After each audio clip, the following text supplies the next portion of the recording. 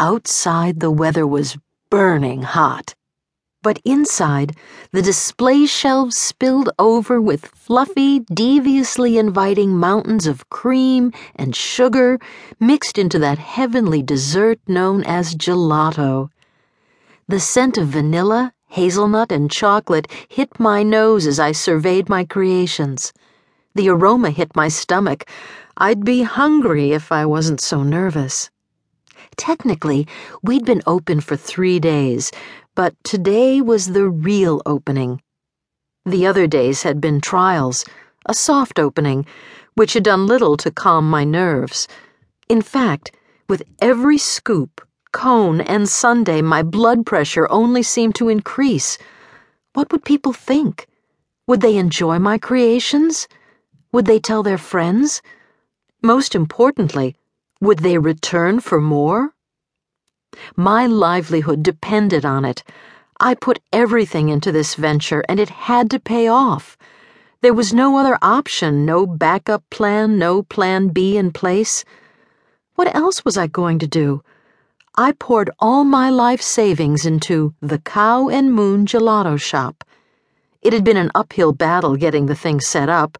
From day one, I'd been up against a national ice cream franchise, Frozen Planet, who'd tried to outbid me for the shop space. In the end, a petition by the community to have more locally owned businesses in the street was the only thing that had saved me. Now everything rested on the store being a success. Aside from making ice cream, the only other thing I was good at was reading murder mysteries, and I was hardly going to make a living at that, was I? Amber, hello! June, my 19-year-old employee and the one and only staff member I could afford, waved a hand in front of my face. Are you in there? Earth to Amber. I shook myself back to conscious thought and brought a bright smile to my face. Yes, I'm here. All good. Just hoping we've got enough to go round. It's a hot day out there.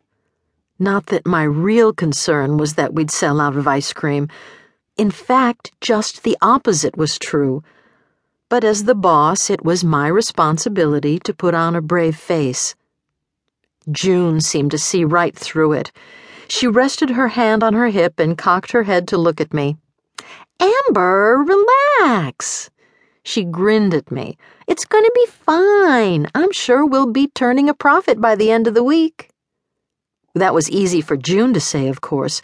She was only 19, still a student at my former university.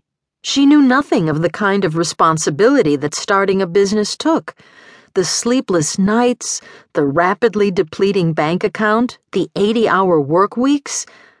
Still, June was a sweet girl, and there was only a 6-year age gap between us.